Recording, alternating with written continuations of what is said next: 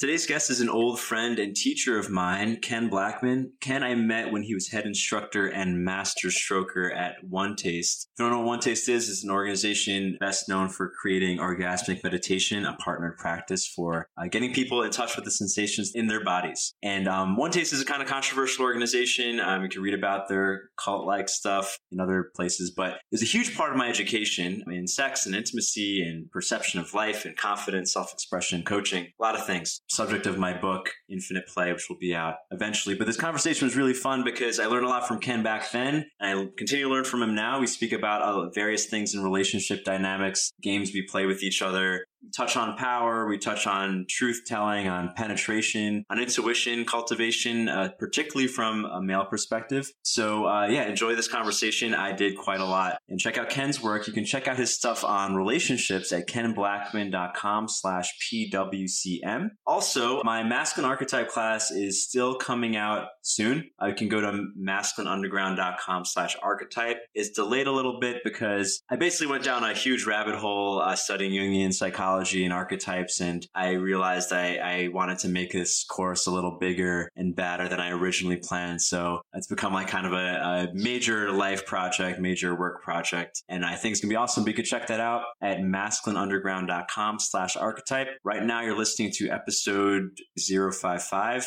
Ken Blackman. You're listening to the Rwando podcast, Perpetual Orgasm, Infinite Play. Please subscribe on iTunes and enjoy the show.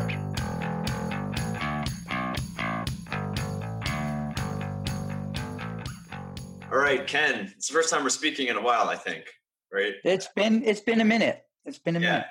Yeah. So I just want to start by saying, I met you at One Taste way back when you were the head instructor over there.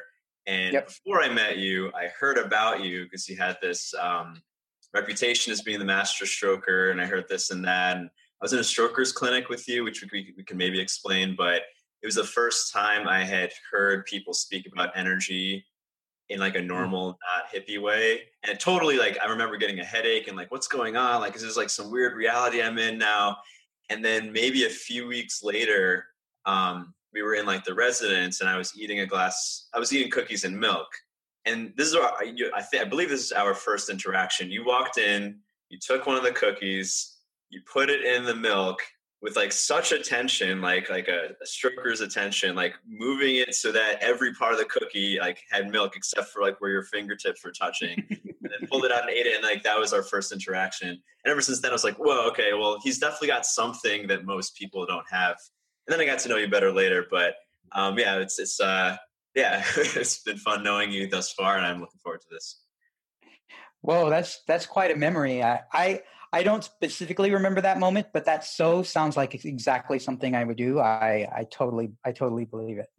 Yeah. So, and there's a lot of things we could speak about, but what have you been up to since I last seen you? I think it's been a couple of years. Yeah. So, if your audience is familiar with One Taste, I left One Taste about in January of 2014. And I kind of gifted them all my IP. I said, here, everything I created while I'm there, you guys take it and run with it. Like, it's yours. And I just started from scratch. And I just said, I'm going to start from first principles. What do I actually believe that I know about sex? What do I actually believe that I know about relationships? Like, just like the basics. What do I believe that I know about living? And started just like creating new classes from scratch, stuff that I'd never taught before, and just doing test runs. Like, here's what I think I know about jealousy. Let's do a lecture and see how it lands. Or here's what I think I know about any subject. And then I would go and I taught a bunch of workshops in 2015. And then I kind of got burnt out on workshops. But I've just been coming up with my new thing. And what I've been doing, the other thing I've been doing is just working with couples. I love working with couples. I'm super interested in how sex can be great when you're in a committed relationship. I'm super interested in how relationship dynamics change when a woman steps into her power. So I'm kind of creating my new curriculum, my new thing that I'm bringing to the world. And, I'm working on a book about it, but that's what I've been doing since we talked. Awesome. I know you have a book, Powerful Women, Confident Men. Is that the title? Yeah. Did it come out already, or is that the one that's coming out soon? I spoke to a bunch of people, and I decided that what I wanted to do was go with a traditional publisher, and there's a long lead time doing that. So, and then in order to do that, you really need to focus on your platform first. So the book is on hold. It's going to happen, but I'm focusing on just like these days. I'm just focusing on visibility, like getting into magazines, getting visibility, the visibility that I strove so hard to avoid when I was at One Taste, or like up until recently, like I didn't want the spotlight, and now I'm comfortable. Now I want the spotlight. Now I actually want to be, I want to bring what I not only want to bring what I'm bringing to the world, I want to be known for it in a way that I didn't want that before. So what caused that shift? It started with a feeling that I had spent 15 years taking what I knew and offering it to people through the lens of some other organization. First, it was my mentors, then it was One Taste, and then it was like a couple of different things. And I just said, like, no more collaborating, no more like doing it under the auspices of someone else, no more golden handcuffs, really. I have a thing that I want to bring to the world. And I'm going to have to take on all the things that I've been avoiding. I'm going to have to learn how to market myself. I don't know how to market myself. I'm a teacher, right? Like I'm not a marketer, I'm a teacher. So it's just, it was necessary for what I want to do in the world to confront that I enjoyed being behind the scenes, and now I need to be upfront and bring it to the world. Gotcha. Cool. Yeah. Because when I met you, you had kind of, it was added to the mystery and the intrigue that like Ken Blackman comes out to teach and it has these spots, but no one really knows, at least in that community. Like I didn't really know who you were until. The shift is interesting. Yeah. I do want to speak about the. Wait, there's something interesting there that I want to say. So this is an admission that's related to that. So there was the mystique, and there was like me not wanting to be seen, but there was also me not feeling comfortable with connection, like just not feeling good about myself and not feeling good about connection. So I've learned a ton in the last few years. Like I've grown as much as my 15 years in the last 5 years. So my relationship to just who I am as a person has changed as well. Cool. I can relate to that a lot. I mean, I've said this maybe too many times, but up until like a year and a half ago, I didn't realize anyone listened to this podcast. So I felt very, really, really chill about it. Like speaking about anything, not really thinking, like assuming no one was going to listen to it. I was just talking to the guest. And then in the last year, I realized, oh, wow, I actually have people listening. Like I better take it a little more seriously. I was like, oh shit, this is like, there's all this tension and responsibility and fear associated with actually being seen. I still don't know how many people listen to it, but I know somebody does. And it's a whole shift in behavior and feeling around it. Well, it's interesting you should say that, because my experience was similar, but also in a way kind of opposite. Because when I first started, I'm going to take on my business. I'm going to take on I'm going to create my own thing. I tried really hard to learn how to market myself, and I was bad at it. I wasn't good at it. I wasn't good at figuring out what people wanted. I wasn't good at writing articles that people wanted to read. I wasn't good at creating workshops people wanted to take. I wasn't good at it. And it was frustrating as fuck. And one day I just said, fuck it. I'm just going to teach the course I would want to teach. I'm going to write the article I would want to read. And every time I was willing to do that, it was great. It got great response and knocked it out of the park. So one of the lessons to me was, I think there are some people who are great at marketing, like figure out what people want, know how to do all that stuff, know how to write an article that people want to read, how to create it. I don't. Oh, the only thing that has ever worked for me is doing what I'm passionate about, and then seeing if people are interested in it. So if I were to do a podcast, the only way the ones that people listen to the most are the ones where I'm just riffing off of what I feel like talking about, if that makes sense. Yeah, yeah. I noticed your Medium account blew up maybe like a couple of years ago. It went from like single digits to, I don't know. You had a couple like almost viral articles.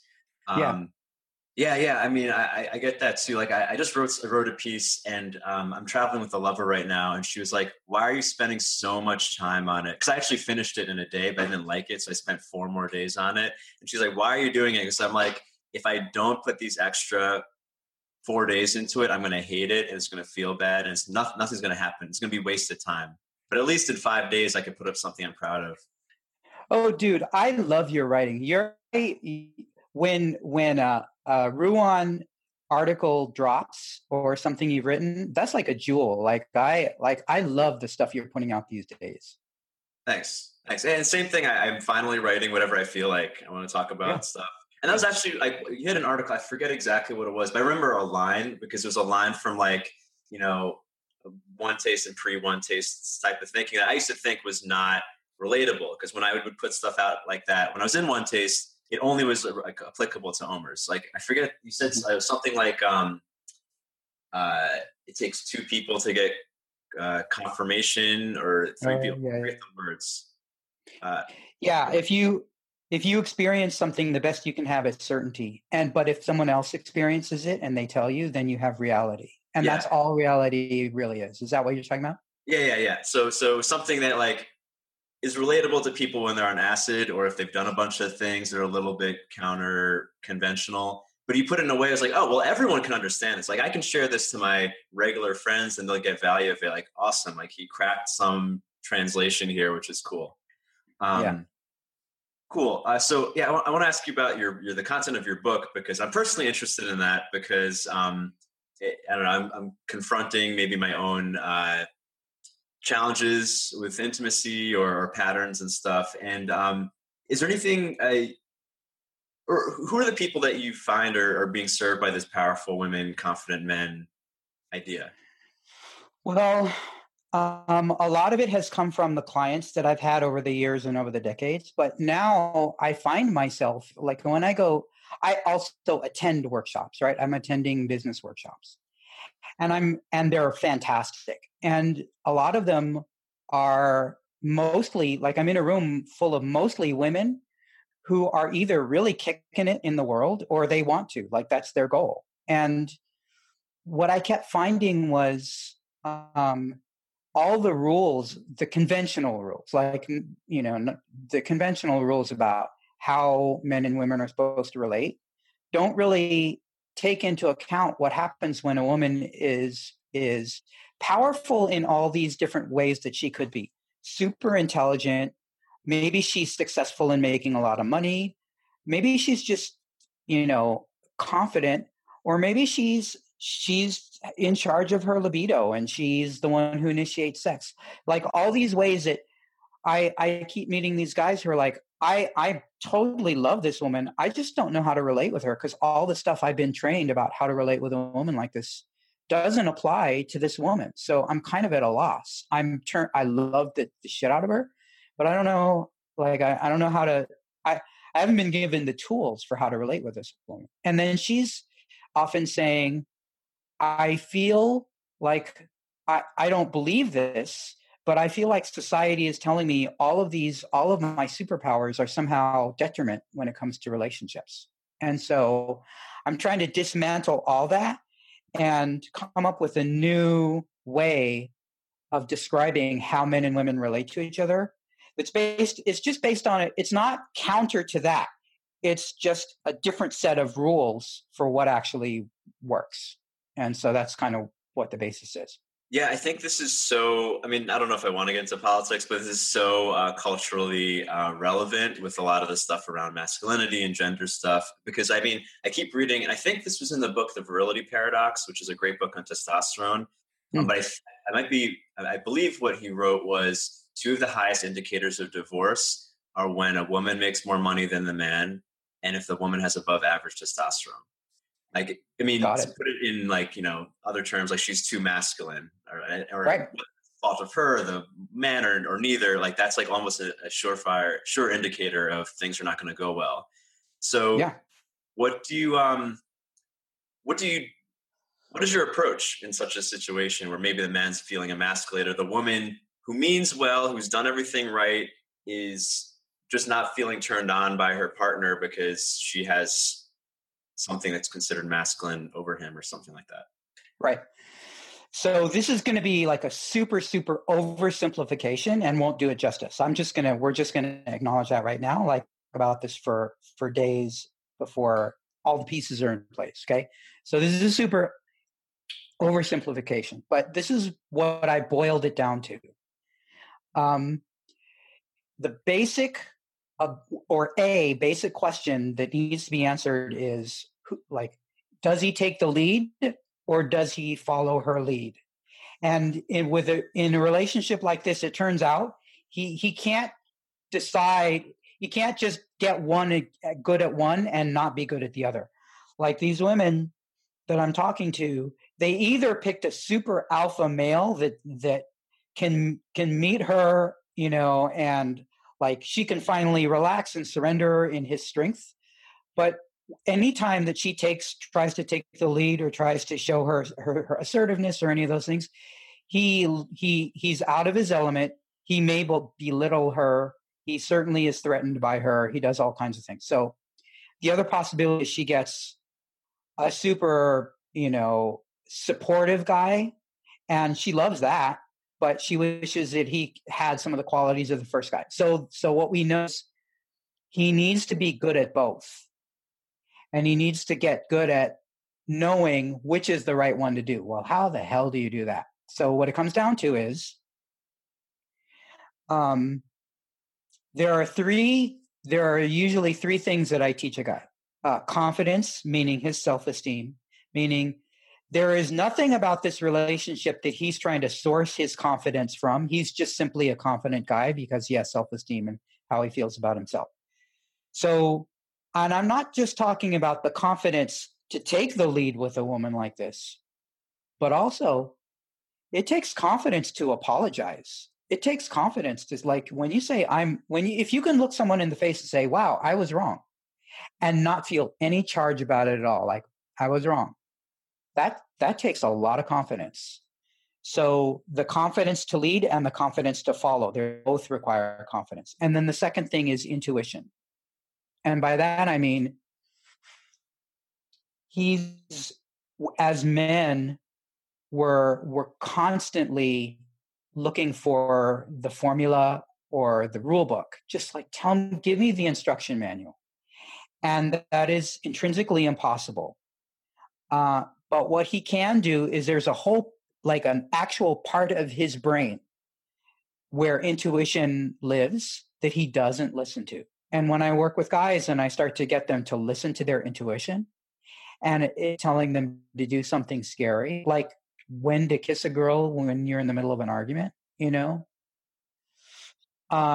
I get him out of his formula brain, out of his analytical brain, his brain that's trying to analyze and figure stuff out, like his intellectual brain. That has to turn off so that he can listen to this intuition. And what he discovers is, man, it's giving him some crazy accurate information if he listens to it. And then I give them a process by which he can improve his intuitive sense.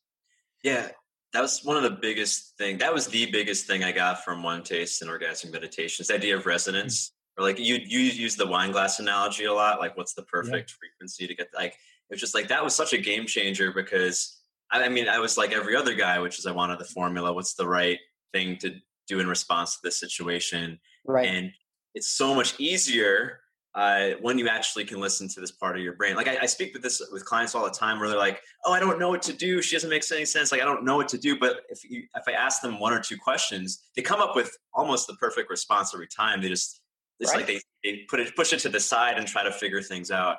We've been trained our whole lives. Yeah. We've been trained our whole lives not to listen to that voice. Yeah. Yeah.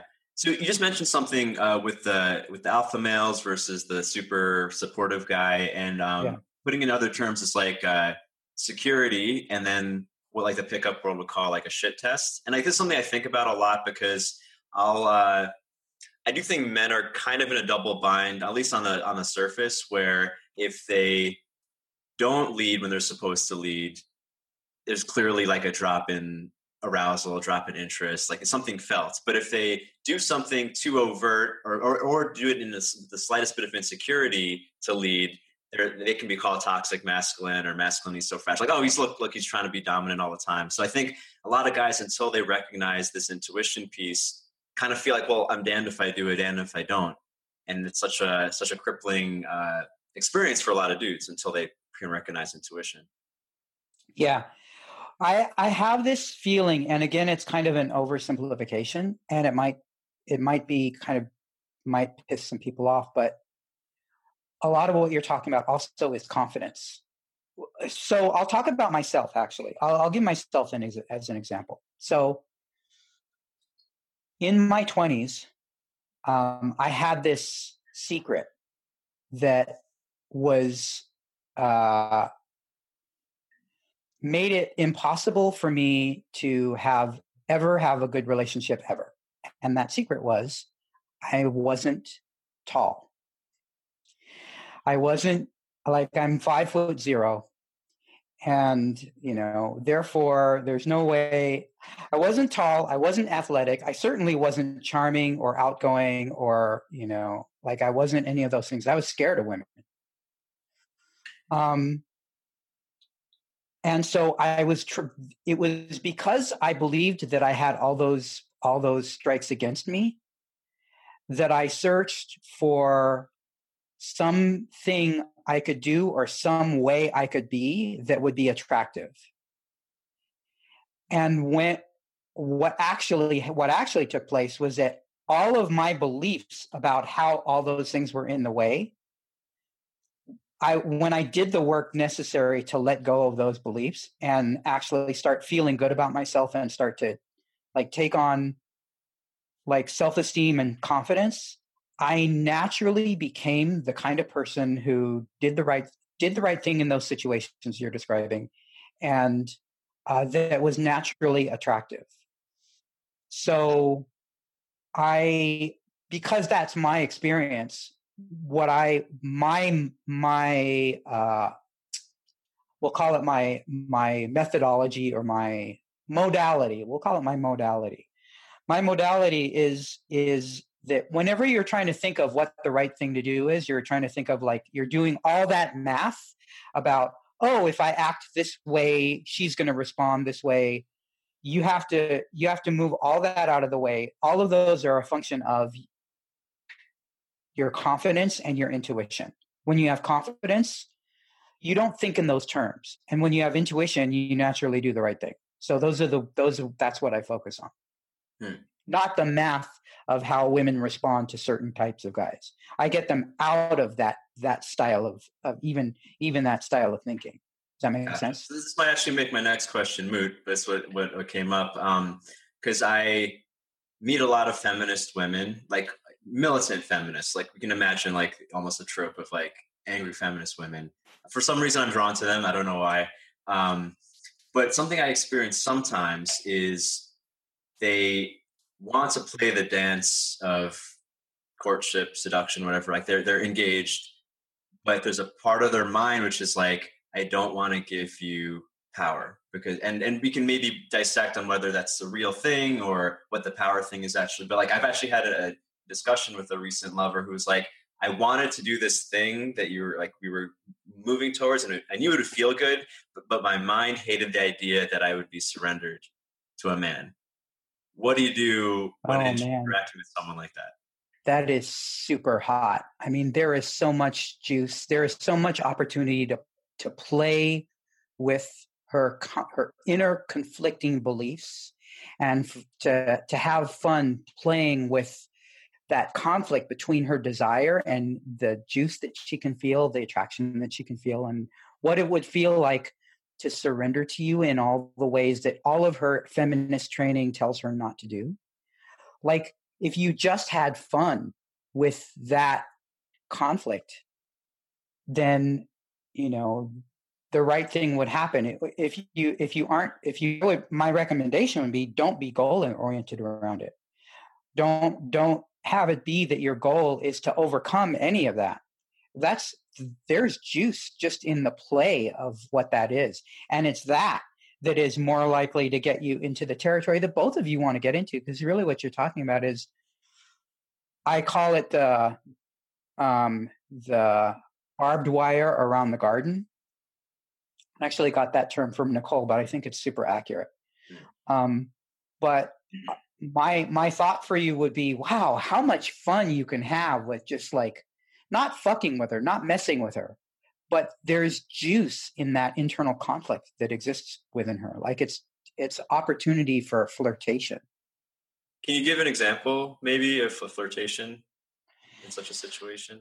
I don't know that I can. Like it would be so situational, you know? Yeah. I'm remembering times in One Taste where like a lot of people would crowd around and like share how to flirt by text. I remember this I won't mention her name, but someone we know. I remember this is a random memory. I was being topped by this pickup guy who we were trying to collaborate with. And he was just like, I mean, in his terms, mocking the shit out of me. Like he was tooling me really hard. And I was consulting you by email on how to text him back. It's like one of my weaker, I don't know, whatever. It was an education moment for me. Yeah.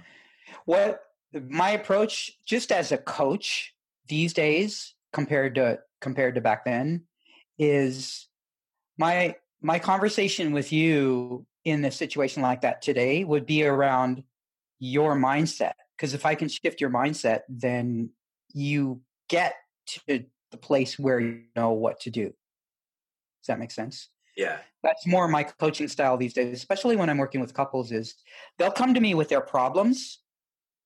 Then I'll talk to them about what they're thinking and what they're like, what's the underlying intention behind why you did a certain thing. And I don't use that languaging when I'm talking to them, but actually what I'm doing is I'm getting down to the mindset of what's driving what's going on. And if I can make one small shift in a mindset, then the behavior changes and all of a sudden things are working well. So I can give you an example of that. I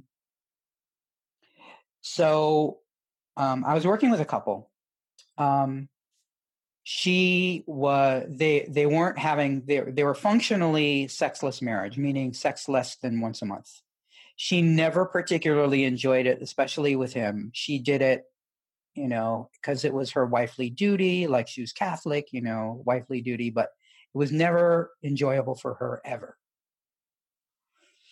So the first thing is he needed to know how to make it enjoyable for her. So we spent a lot of time focusing on that, right? How can he actually pleasure her? She needed to believe that it could actually be pleasurable. So we got to that. So now it's actually feeling good. But she still has all this conditioning around what it means for her to be a sexual being. Like now she's facing a whole new set of issues because now she's becoming the sexual being she always was. And he can meet her and actually make it enjoyable. But now she's confronting her conditioning. And this is a place where it would be good for him to have some penetration skills, some skills of penetrating through the resistance that we know she has, that she'll put up resistance, but she doesn't want to win. That's not a battle she wants to win in this particular case, right? So we're leaving the territory of what people would call consent, right? Like consent is for people who don't really know each other that well and don't have connection. But in this situation, they have to move outside that she's going to give him permission or that she's going to always tell him what to do, all these things. She doesn't have the skill to know what to ask for. She doesn't have the conditioning to tell him or encourage him, let alone take the initiative. So he's got to be a penetrator, okay? And we're talking and talking and talking, and he's scared out of his mind about this idea. Like I keep telling him to trust his feelings and his intuition under my guidance, where he may do the wrong thing and it might cause some wreckage, but I'm their guide. So I'm going to make sure that that gets cleaned up and the lessons are learned, right? Like I'm putting a flamethrower in his hand and encouraging him to do something with her permission. So I'm telling him to listen to his intuition, because he's so conditioned to listen to her permission. And that's not the right tool here. And finally, it's not making sense. And then finally he says, oh, I think I know what this is. This is like when I'm coming home from work and I'm going to stop by the burger place. And I text her and say, hey, do you want a burger? And she says, no, I'm not that hungry. And I just have a hunch and I buy a burger anyway.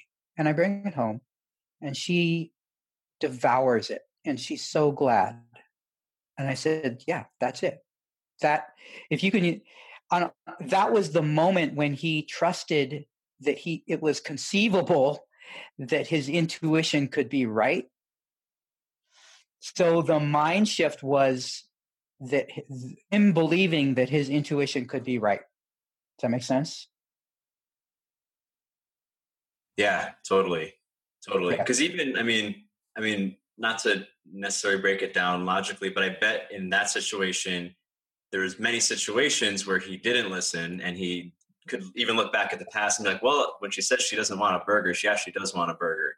And, so many guys will take for truth, like the words being spoken. That's not the real level of communication. Right. But think about how subversive it is, how potentially like I'm empowering this guy to sometimes trust what he thinks over what she's telling him. How subversive, like that is some dangerous shit, man. That is subversive. So it has to be done skillfully. Does that make sense? But yeah, like there are times when someone's going to lie to you. And if you cultivate the capability to discern and to feel another human being, to sense another human being, to like not, and this is again my modality. My modality is going to say, don't try and analyze. Oh, I noticed her eyebrow did this little thing, or I noticed this little twitch. Like I encourage guys not to take it into the intellectual, like not to bring their intellect into the thing until later. But just to say, I don't know why, it's totally fine to say, I don't know why I have a hunch that this is what's going on. I'm just going to trust the hunch. And to let that side of their brain have some breathing room and some speaking room so that it can learn and hone and polish and get better. Yeah, I think that's such a big reality shift for a lot of people. I mean, men, but people in general, because we're raised to like take everything as truth. And when someone lies, we're like, how could they lie? But everyone lies. I mean, that's like kind of normal. And like, it's such a big shift to be in full acceptance and approval of the fact that people lie and being okay with that and responding accordingly. Yeah. Yeah. So, go ahead. You have something? Yeah. So, there are times when a woman in a coaching situation, because a coaching situation is time out. It's like we're stepping out of our lives and we're going to take time out and we're going to step out of it and look from above and talk about what's going on. And it is often in those times when a woman will say, actually, no, I really did want you to penetrate through my resistance or something, right?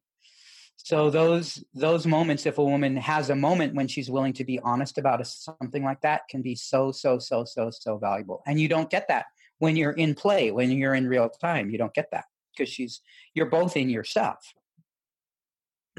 So on that note, and tying into something you said about winning, it's like not a game she wants to win or something. I think that's a thing that comes up a lot in relationships where, I mean, and even relating to the whole power thing that I asked you about earlier, is like we don't want to lose this little battle. It's like if I surrender, the other person wins. And what I try to get people to shift into is like, you're actually not in a zero-sum game with your partner. You're in a co-op game, and like there's a reality where you both are winning. You both have the same incentive, but it's such a hard shift. Like, I forget what you said a few minutes ago, but is there a way you guide people away from being like, anytime my partner wins, I lose? I mean, I think you just now said it beautifully. Like it's really collaborative, and it's actually like all that stuff about winning and losing is just part of a game. And really, what's happening is that you're co-creating experiences together. That's really what you're doing. So if you're too attached to that game of like, oh, if I concede, then I've handed my power over, and then my partner is just going to presume that they're the powerful one, and they're going to insist that I concede underneath all of that, hopefully, is connection between two beings who are having fun with all of their prejudices and all of their conditioning and all of their quirks and all of their, weirdness. So what I do in that situation, I can't give you a specific algorithm or a specific set of instructions, but basically what I do to break out of that pattern is to get them back in touch with the underlying connection that they have as two human beings and operate from there. Speaking of new patterns or maybe authentic ways of being, I want to ask you about power dynamics and your take with masculine and feminine, because I mean, one reason why I think this is so interesting, other than just sex and intimacy being interesting, is that sex, and I think the only other area of life where this is true is comedy, is where like your intellect can't override what's true. It's like, right. It makes you horny or not, it makes you laugh or not, which is why I think there's so many life lessons from exploring this intimacy stuff. But on that, I'm curious on what you think about I don't know if you would call it traditional, but like the idea of power dynamics and masculine and feminine, which I think is being challenged a lot with cultural conversations. Totally. I hit on this a little bit earlier. And what I'll say is the instant you do something that actually succeeds, you actually, you tried something and it was amazing. The instant you do that, you are at risk of turning it into a formula. So I don't care how powerful a guy is and how attractive his power is to a woman. At some point, it's going to be the wrong tool for the job, and he's going to be so accustomed to playing that card that he's going to be lost when that's not the right card to play. So I think power dynamics, I think it's important to be able to step up and be a powerful human being that your partner experiences. I also think it's as important to know and not be a powerful human being as it is to know how to be a powerful human being. And so then it comes back to the tools that I talked about earlier, which is if you succeed as the powerful one in the relationship, and she loves it, you still every single time have to use your confidence and your intuition to determine whether that's the right thing. Like, here's an example. So I'm going to use it, since your audience is familiar with One Taste, I'm going to use stroking analogy. Can I do that? Will it make sense to them? If something doesn't make sense, I'll add it to the intro. Great. So if I have been oming with someone for a long time, and I know their body, and we consistently have great ohms, and we've done 300 ohms, 329 ohms, and on 330, the stroke that I am so accustomed to using isn't getting the result that I'm expecting. I change instantly. Like, there is no pattern that I'm so stuck in that it trumps me being aware right now in the moment of what's going on. So that's my feeling about power as well. Like, don't turn it into a formula is what I would say around it. Don't just because you succeed, every time you succeed, you're at risk of turning that into a formula. And the most important thing is to be present, to be connected, to be responsive, and to get a broad range of tools and be be really adept at using those tools, the right tool at any time, that resonant stroke that we were talking about. Yeah, I think that's another big, a challenging reality shift for a lot of guys where, it's basically being okay with the unknown. All of these fellows are trying to to use, did you read Finite and Infinite Games? I read in it. I didn't read it from cover to cover, but yeah. One of my favorite books, but there's a whole thing about trying to be a master player is basically being really good at finite games so you can anticipate every single move, but it's very tiring and it never works universally. And what you're describing is the infinite play idea of being so trusting in the next stroke or next movement that you can move through. But it's it becomes almost a spiritual thing. How can you trust the next stroke if I haven't planned it before? Yeah. So this is very Zen. And there was a thing that I read from some Zen book that when I read it, it blew me away. And what they said is we're constantly trying to prepare for this particular thing that is in the future. But what you can do instead of that, I'm paraphrasing, but what you can do instead is just get good at what's necessary right now. And then there's a new now, and you get good at the now. And you keep getting good at the now and the now and the now. And then what happens is when that thing that you were trying to prepare for becomes the truth and the now, you handle it well because you're good at handling the now. Right? It just becomes a part of it. You're just good at being at handling anything because you're good at handling. You just got good at handling what comes up right now. Yeah, and it's more fun and ultimately more effective. Totally. It reminded me of when I was younger, even not even that recently, but I'd be so shy that I could never think of what to say. So I go home and think of the perfect thing and wait for that opportunity again to say this perfect line. It never comes out right. You can only respond in the moment. Yeah. Women, I often had women's in our, it used to be that, we would have a makeout or we would have sex and then we would talk about the experience, or they would talk about the experience that they had we would talk about our experience with our friends. And it would often happen that a woman would say, she was asked, what was it like making out or having sex with Ken? She'd say, it was awkward. But she'd say it with this kind of smile on her face, she liked it. There was something about it that was uncomfortable, but fun and different from anything she'd experienced before. And I always had mixed feelings whenever I heard that word described to me until I really understood what was really being said, which is what she was experiencing was it was impossible for her to fall into a pattern. It was impossible for her to fall into her rote routine. There was a presence that was required that she had to not know what happened next. She had to recognize, we're not going to go through the bases. We're going to be present and figure out right now in the moment what feels good. And it is so,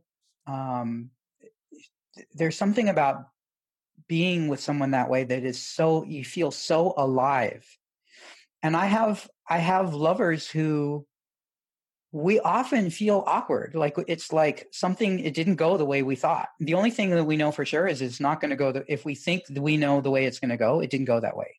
But we also have profound, phenomenal experiences that we're going to remember for the rest of our lives because we were open to not knowing what was going to happen. If we had a plan that was our best plan, the best plan we can come up with, and succeeded at that plan, it went exactly the way we wanted it to go, we would be, X happy. But what's possible far surpasses that. And the only way to get that territory is to not know. What's possible is beyond what we can possibly plan.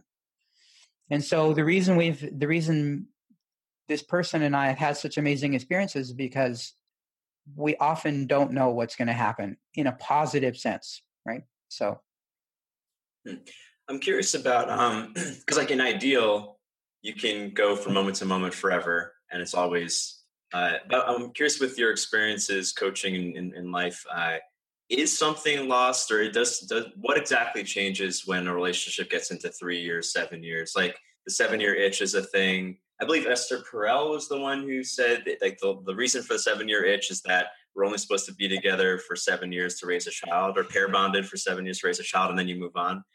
Yeah. What are your thoughts on that? There's a few different things there. First of all, if you're looking at long term, I don't think that boredom is necessary. It can happen, but usually, you know, the phrase, like, if you're bored, you're boring. Like, you could spend the rest of your life getting to know someone if that's what you want to do. So that's one piece of the puzzle. Is it's not really boredom, but what does happen is people change. And let's hope that I'm not the same person 5 years from now that I am right now. Let's hope that the person that I'm connected with, that I'm having intimate experiences with, is a completely different human being 5 years from now. That better be the case. Right? I don't want us to be the same people. So we're going to be two new people who have to construct from scratch what the new relationship is. I mean, it doesn't happen that abruptly, but basically, fall someone, you know, they're either you're different or they're different. So you have to, like, be willing to reconstruct who is the person. And if you're willing to do that, then it's going to continue to be interesting and new and fresh and better. Like, it could be better. It can continue to get better. Awesome. Does that make sense? Yeah, totally. Have you noticed, and this might be the same answer, but how, if at all, have you noticed sex changes over these long periods of time? Let's say 20 years even. Okay, this is another one of those controversial things. I'm 55. My testosterone is decidedly starting to drop. Like, I can feel changes in my body and in my libido and in my, like, how I feel, that I can feel a shift in my testosterone levels. I'm loving it. I'm having the best sex I've ever had. I wouldn't trade this decade for any previous decade. Like, I'm having better sex now than I was in my 40s. My sex in my 40s was better than the sex in my 30s. Sex in my 30s was definitely better than sex in my 20s. And also, it's changing how I feel when I'm in the presence of a woman. Like, I don't have that ambient, urgent thing of, like, I just don't feel urgency.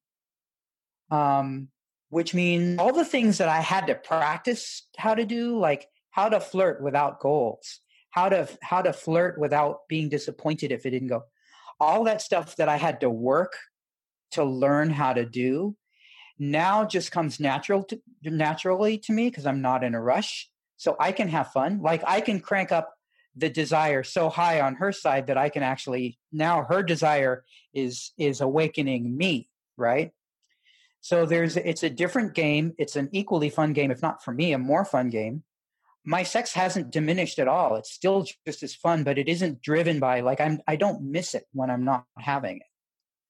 So that is one big difference, is I don't miss sex when I'm not having it, but it's profoundly amazing when I do have it. So it's completely different than anything I was told about what it feels like to have your testosterone shift. Like, that's good to hear. Yeah. I mean, it was something I was dreading in the future. And actually, you probably haven't heard of the book because it wasn't that popular, but the virility paradox you might find really interesting because it has all these studies about, I mean, it's a paradox, like testosterone, all these benefits, but there's actually some benefits to having lower testosterone at times. Yeah. I mean, it could just be my personality that, you know, it could be just be my personality, but I can relate with women differently. I can relate with them in a super relaxed way. I can relate with them as a person, like a woman who's super, super, super attractive. And it's rare that a guy can be around her and not have that be like the primary thing that he's experiencing. And I just experience her as a person, and she's never that's a rarity for her. A whole new world that opens up for me anyway. This is a random thing. I'm curious because like in One Taste and maybe some of the other experiences you had were very feminized environments, and like oxytocin was even championed as like this, like the ultimate hormone. And actually referring to the Verley paradox, testosterone and oxytocin are kind of opposites in how they affect behavior. And I'm bringing this up because I was worried. I got into One Taste because I had libido issues. So I got my testosterone checked. I found out I was normal. And then a year into One Taste of being around all this pussy and around all these women, I thought for sure my testosterone spiked up, and I actually went down by like 30%. I don't know if it was because I was around women all the time, but I'm just wondering if you noticed, maybe we're not checking your testosterone or oxytocin, but changes in your behavior being in these different environments. For sure. I'll say this. Before I started any of this work, I wasn't successful with women, and I was starving. I was starving for connection. I was starving sex. I was starving for all these things. Then I got into, this kind of work, and like maybe 5 or 6 years later, I reached a point where I was like, I'm not ambiently hungry anymore. I'm so saturated with good quality, frequent sex, good quality, frequent human connection, good quality, frequent intimacy. I had all those things. Wasn't operating from hunger anymore. And so I got to do what in our lineage is referred to as being a responder, which means when I had sex, it wasn't driven by my desire to have sex. It was driven by the person in front of me's desire to have sex. And I got highly attuned, like I can feel like, oh, this one, I can, it's not just, I started, I don't know if I'm even going to have a way to say this because it's kind of tricky, but I felt like I was in response to the women in my life. So I never wanted to have sex with someone who didn't want to have sex with me. That was not part of my experience. Their desire, in an environment like One Taste, that environment attracts women who recognize about themselves that they want something like that. They want more pleasure. They want more something in their pussy. They want more sex. They want more their clitoris stroked. They have desire. But I got to the place where I was able to experience what it feels like to be in response to the women who I was interacting with. And that's just deepened and deepened and deepened and deepened over the decades. Is when I'm around someone who there's a sexual spark, I have a raging heart on. It's not a problem. When I'm around someone where there isn't that spark, I don't get an erection. Yeah, that was actually one of the things that sold the oming thing to me in the beginning. So I was like, what does this do? Does it do anything? But one thing that I've observed in myself and almost every guy who I introduced to oming was after they started oming, they stopped having an impulse to watch porn. And like to the point where it's like a couple of guys called me, he's like, what the hell happened? Like I jerked off yesterday just to make sure it worked. Like I had no interest in it all of a sudden, yeah. But they could not help getting aroused in the presence of an aroused woman. It's just like, it's like almost like a part of her body. It just reacts. Yeah. And I was like, oh, okay, well, something for better, for worse, something definitely has changed with this oming thing. Yeah, totally. Yeah, for sure. Yeah. Cool. Well, this hour flew by. I'm looking forward to your book. It probably won't be out soon. Is that what you said? No, but I have a blog, and the blog doesn't have a lot of the Powerful Woman, Confident Man content because I was setting all that content aside for the book. But since the book is going to take a while, I'm just going to start putting that content onto my blog. So that would be the place where people can. Cool. So KenBlackman.com or on Medium? Go to KenBlackman.com/RESP. No, sorry, that's wrong. KenBlackman.com/PWCM. Powerful Woman, Confident Man, Cool. PWCM. Awesome. We'll link that here. It's fun catching up. Yeah. We'll meet up soon in person in the next Yeah, year. great conversation. Thanks. Yeah. Thanks. I loved it. Yeah. Nice. All right. Hey, thanks for listening to the podcast. If you want to catch the rest of my work, go to Ruwando.com. Catch me on social media at Ruwando, and please do not forget to subscribe.